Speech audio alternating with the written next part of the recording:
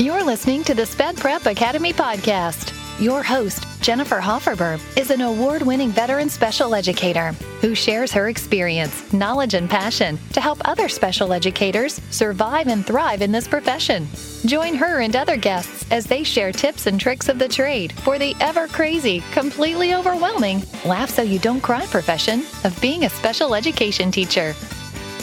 Hey there, welcome back to another episode of the Sped Prep Academy podcast. I'm your host, Jennifer, and if you are a special education teacher who loves the field but is feeling overwhelmed with all that goes into being a special educator, then this is the podcast for you. This podcast is such a labor of love for me because I get to merge my 28 years of experience of being a special educator in the classroom with my love for teaching adults. I provide you with timely and applicable information that you can immediately put into action within your own classroom, department, or program.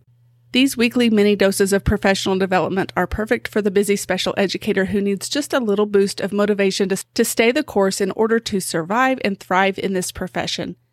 On today's show, we're going to dive into behavior once again. I feel like it's such a broad topic that we could cover it week after week and still not be something that very many of us are comfortable with. So I've got Carly Hughes here with us today from Behind Behaviors, which is her educational consulting company created for families and caregivers of students with unique learning needs in the areas of emotional and behavioral functioning and specialized instruction. Carly is going to chat with us about helping teachers support student behaviors in the classroom. So let's hear from Carly. Well, welcome to the Sped Prep Academy podcast, Carly. Thanks. I'm happy to be here. Before we get started, would you share a little bit about yourself and your experience within the field of special education? Yeah. So currently I am kind of considered a behavior specialist or behavior interventionist at a middle school, comprehensive middle school with a regional program. So working with students with emotional and behavioral disabilities, 6th, 7th, 8th grade. Prior to that, I was at the high school level doing the life skills kind of content for again, students who are accessing the alternative assessment and curriculum. But I started off going to school at West Virginia. I studied child development and family studies with a certificate in pre-K special ed.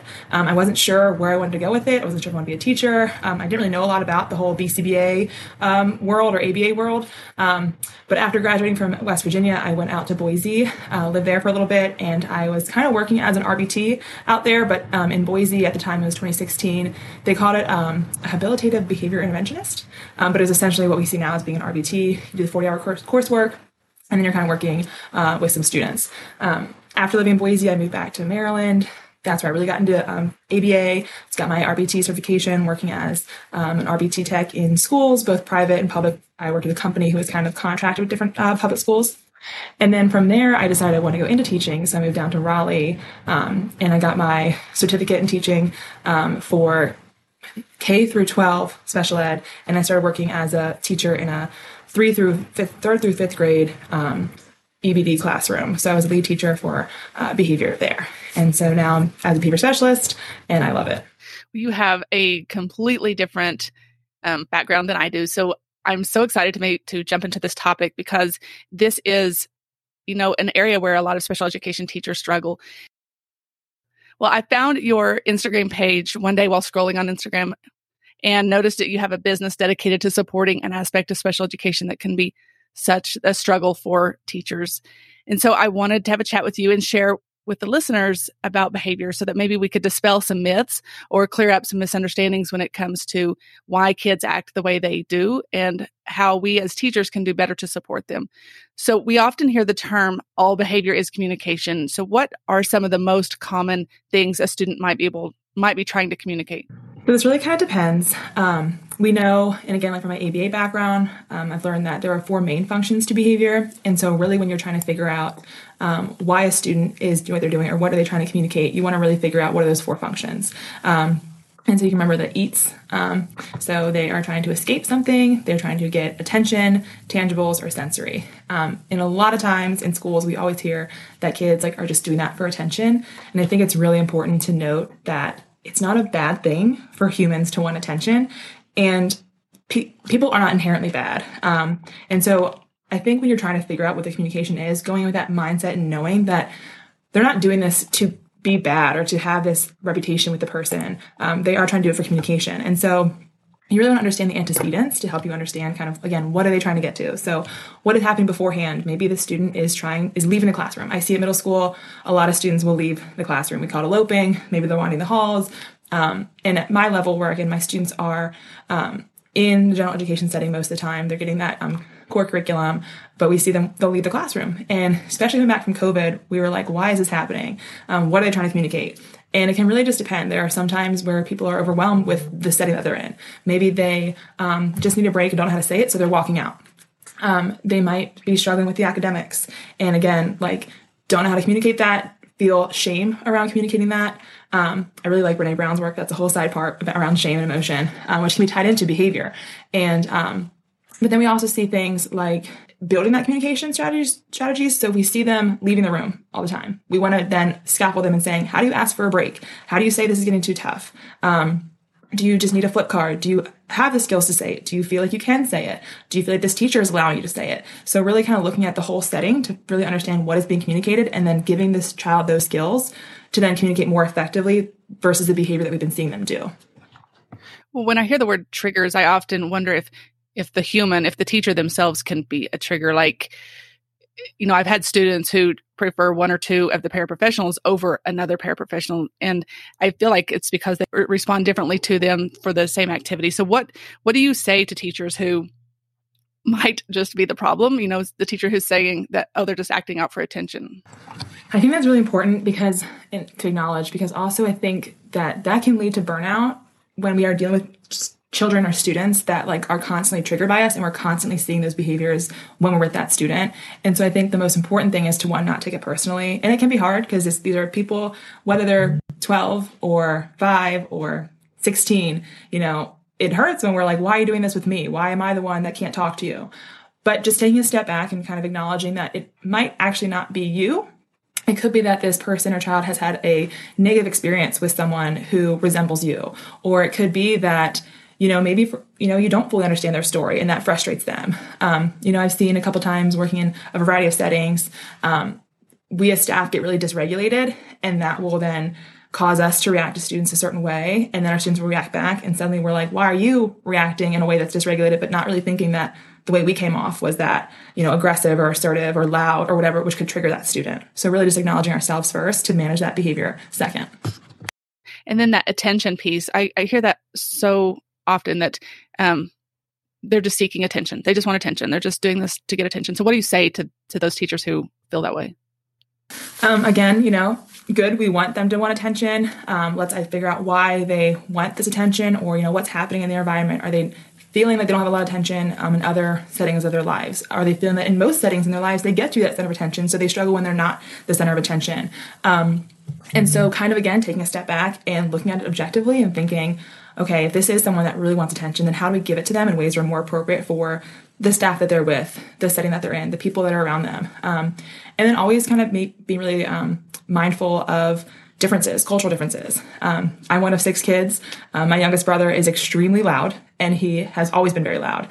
And a lot of times I think about how he would get these report cards back saying, like, so-and-so was constantly off topic today, or, always talking with peers. And he would be like, well, I'm doing nothing wrong. And it's like, oh, but when you talk in class, you're always yelling, because at home you're always yelling, and he wasn't doing it to get attention in the way we see it. He was doing it to talk to his peers, but he didn't realize how obnoxious it can be to be yelling in your classroom to talk to your friends, because he does it at home. So really kind of being mindful of those things, and just, again, trying to approach the response that we have from that lens. I love that you're giving your students permission to seek attention. We have to give them the boundaries and how to do it appropriately. But you're right. Teachers seem to love to use that negative phrase sometimes. But so what are some quick strategies to use to address small behaviors in the classroom before they become the large behaviors or the extreme behaviors? So I think something we all hear but hate to hear it is that being preventative is really the best approach to things. And it might be a lot of work up front, but it will truly pay off in the end. And I've worked with 3rd, 4th, and 5th grade students with behavioral needs. I've worked with middle schoolers with behavioral needs and high schoolers. And I've always just kind of seen that the more preparation I have at the start of things, the easier it is to then either de-escalate or manage when things start to get a little bit crazier in the classroom. So a couple of things. Have your materials ready to go. If you have in elementary school classroom, have some ready-made activities where you can do, centers, or everyone get out their workbook and start working. Because that will, one, allow you to have your other kids in the class do something while you're managing behavior. Now, when you're managing the behavior, you don't want to take it personally. You want to make sure you're regulated. Offer no choice choices. So things like, do you want to use the red pen or the blue pen to get started? Do you want to, and this is where choices in the classroom come into play, like having wobbly chairs, different seating options. Do you want to sit on the floor or sit at your desk? Again, you're not really giving a choice to get started on the activity, but you're getting a choice of how they're going to do it, because we also know that students want autonomy over their environment. Using behavioral momentum. So this is things like giving small tasks that we know are high probability, which means the student will probably most likely do them because they know how to, they're confident in them, they like doing it, and build that into kind of a chain of behaviors that will get them to where you want them to be. So, the student likes to go turn off the lights before we get started on work. Hey, can you go do that for me? Once they turn off the lights, they come back to their desk. Hey, write your name for me. Okay, once they do that, okay, let's get started on number 1. I can help you with this. Also offering those help prompts. I can help you with number 1. Can you tell me what you're thinking about this? Picking your battles. Again, not everything needs to be addressed right in that moment. Delayed consequences. I know a lot of conversations around like students wearing their hoods in the classroom, wearing hats in the classroom, and that can kind of spiral into a bigger issue. Pick your battle on that one. If you really want to talk to them later after class, not during class. Be mindful of like your time. So when you're thinking about picking your battles, is it something that during instruction you have time to go back and forth with the student about, or can you talk to them later? And then following a behavior plan if their child has one. I know it's really hard. A lot of teachers have a lot going on right now. They have big classroom sizes, but behavior plans are written for teachers to know how to work with that student. So these are really critical to reading and understanding. Talk to staff that know how to use them. Ask them for advice on how to work with them and implement them, but definitely use these. And then if we aren't preventative enough, or even if we are, sometimes things just escalate more than we hoped that they would. So when dealing with extreme student behaviors, I know that this can be one of the toughest parts of being a special education teacher. So what are your suggestions for helping teachers once things have escalated? So yeah, even the best of us, if we have all the things in place, we're using all the de-escalation strategies, kids are going to escalate. We know that there's kind of this like crisis cycle that students go, that people go through. We can see it in ourselves. And the goal is obviously self-regulation, which is going to help them come back down from that crisis. But in that moment, your best bet is to wait it out. So one, you want to make sure that you have a kind of a crisis plan in your classroom with staff, with your students. Have your students know what should we do when a student is in distress. We get our binders, we go next door. Have your teacher next door know what to do. If you're in a special education class, make sure all of your paras and co-teachers know what to do and how to address the situation. Know who is the lead in that moment. So you don't want a lot of people talking at the student. You want to make sure that, if you're in crisis, I'm the person that's going to be interacting with you. I'm not going to have admin come in and start talking to you. I'm not going to have paras talk to you. Or let's say you're in crisis and the para is already with you. I walk up on it. I'm going to know that the para is right now handling it, and I'm there as support. So really being clear with your team of like how to handle those crises moments so you're ready. With the student, again, you're just maintaining safety. So real calm and collected. You might be going over and taking that water bottle and putting it away. I've seen so many kids who will just twist that water bottle off and just dump it right in front of your face. Put your laptop away. Limit the verbal comments and conversations. So you don't want to be like, oh, I'm going to put this laptop away before he crushes it, because that is just like I'm going to go crush that laptop I was not thinking about before. Like you don't want to be leading them or prompting them on accident to anything. You just want to be really calm and collected. You want to model those self-regulation strategies, model breathing. You can give occasional prompts of like, I'm breathing, breathe with me if you can. Some kids will tell you, F you, I don't want to breathe with you. Cool. In that moment, you know that they're not ready then. You're taking a couple more minutes. I'll check back with you in 5. Again, not taking it personally. And if you can, take your data. So then what are your suggestions for finding a balance between letting a student have some autonomy, like you said, while maintaining a safe learning environment for everyone? So again, kind of like always thinking 2 steps ahead of your students and kind of putting yourself in your student's shoes. So if you know you have a pretty rigorous assignment or instruction coming up, maybe it's just a lecture that's gonna be pretty boring for your kids because it's just sitting and listening, building in some things where you get that autonomy. And when you start to see that noncompliance building, again, we're using delayed consequences. So you can say something like, I'm not going to do this right now in this moment, but let's circle back later. That tells a student that you're willing to listen to them, but right now is not the time. If you have a student who is kind of constantly looking for those choices, again, offering those no choice choices, you can work. And not to say that you don't want to be like, you can do this or this, but that's what I told you. It's more of like very casual, a natural offer of choices.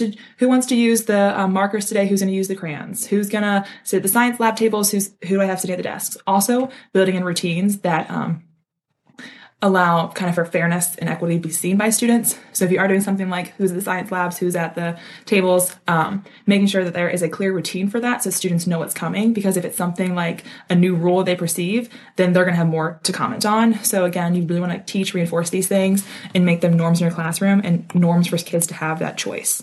Those are some great tips. And so you mentioned paraprofessionals, a couple of different times. So what are some tips that you have for helping other staff, paras, co-teachers, admin, work with behavior?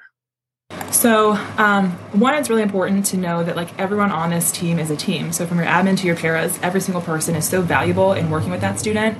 And the value is going to come through communication. So something that I like to use and I've referenced a lot throughout my teaching has been kind of using a binder where, we have para trainings that can be in there. You have quick reference sheet for paras and doing weekly check-ins if you can't do it every day after school, just to kind of say, what happened today? How do we handle that? Let's talk this through. Here's a suggestion for next time. Bring admin in on those conversations if they're willing to. If not, if you have an admin, they're busy too, maybe just stop by their office. Hey, we talked about yesterday really quick. I have some tips for you. Really approaching it from more of a coaching standpoint than a critical standpoint is helpful. With your co-teachers, again, they've got a lot going on, but just kind of offering that check-in, being as accessible as possible to them is going to be helpful, because again, they have planning, they have maybe PIP, we call it PIP at our school, but they've got other things to do. They've got to cover classes, they got lunch duty, and sometimes they're burned out. So just really offering that quick check-in, offering quick reference sheets on behavior plans or strategies and IEPs, and sharing and reviewing these things as much as possible. I feel like the biggest piece of this that we haven't even touched on is experience. Is the more that you deal with these kinds of situations and are interacting with students who have extreme behaviors. When I first started teaching, it was so hard. And I feel like after 27 years, I take all of these things and I use them. Like, I don't take it personally. We always have the chat afterwards about, how things went. And so I feel like if you are just fresh into this, just starting out in special education, that a lot of these tips that we've talked about today might just sound like, that's easy for you to say, but I truly believe that everything that you've said here is exactly what we need to do in a situation when we're dealing with behavior. And so I really appreciate you coming on and sharing all of this information with my listeners, and it's been beneficial for me to hear. And I know that they're going to take something out of it as well. And you've provided some excellent information and strategies for the listeners. So can you tell us how we can find you on social media and learn even more from you? Yeah, so I post mostly on TikTok. My handle is Behind Behaviors, all one word. That's also my Instagram handle. I'm not so great at Instagram because I'm slacking when it comes time to making content, but it's easier for me on TikTok. I also, again, I really feel that it's important to be collaborative. And so I'm kind of branching into the advocacy and consulting end of things. I offer a time with new teachers to consult on behavior. I work with parents to make sure that they are feel empowered at the IEP table, and I have a website, behindbehaviors.com, to find more information there. I also have a Facebook group where I post a lot of free resources. Again, you can find me on Facebook. It's Behind Behaviors Consulting. But I think, like you said, the biggest piece is, especially for new teachers, going in and knowing that you're not going to get it all on the first try. And it can all be super overwhelming, but pick one thing that you want to be, really great at with behavior or with your teaching, and just kind of don't take it personally, take it slow, and always just look for more information. TikTok, Instagram, there's so much out there for us to find. I've learned so much through social media, and I just think it's the best thing for a lot of new teachers for sure, and veteran teachers. Yeah, I agree. I would never have thought I could learn anything off of TikTok, but I feel so much more intelligent now just from being on TikTok for a year. Well, Carly, thank you so much. It's been a pleasure chatting with you, and I will link everything in the show notes, and we'll be in touch. I'm sure we'll collaborate on something else in the future. Definitely. Thank you so much, Jennifer. I love talking with you today. And again, reach me on TikTok if you have any more questions about anything else. All right. Thanks. Thanks for sticking with me until the end. I can tell just by listening to this show that you are just as dedicated to the field of special education as I am, and you want to grow into an amazing educator. And I'm here for it. I'm here for you, and I'm so thrilled to be able to share all of my wisdom of being a veteran SPED teacher on the SPED Prep Academy podcast. If you liked what you heard today and realized you have found your SPED soulmate, please subscribe and head over to spedprepacademy.com/podcast to check out the show notes and sign up to be notified each time a new episode airs. Go out and have an amazing day, and I'll catch you on the next episode.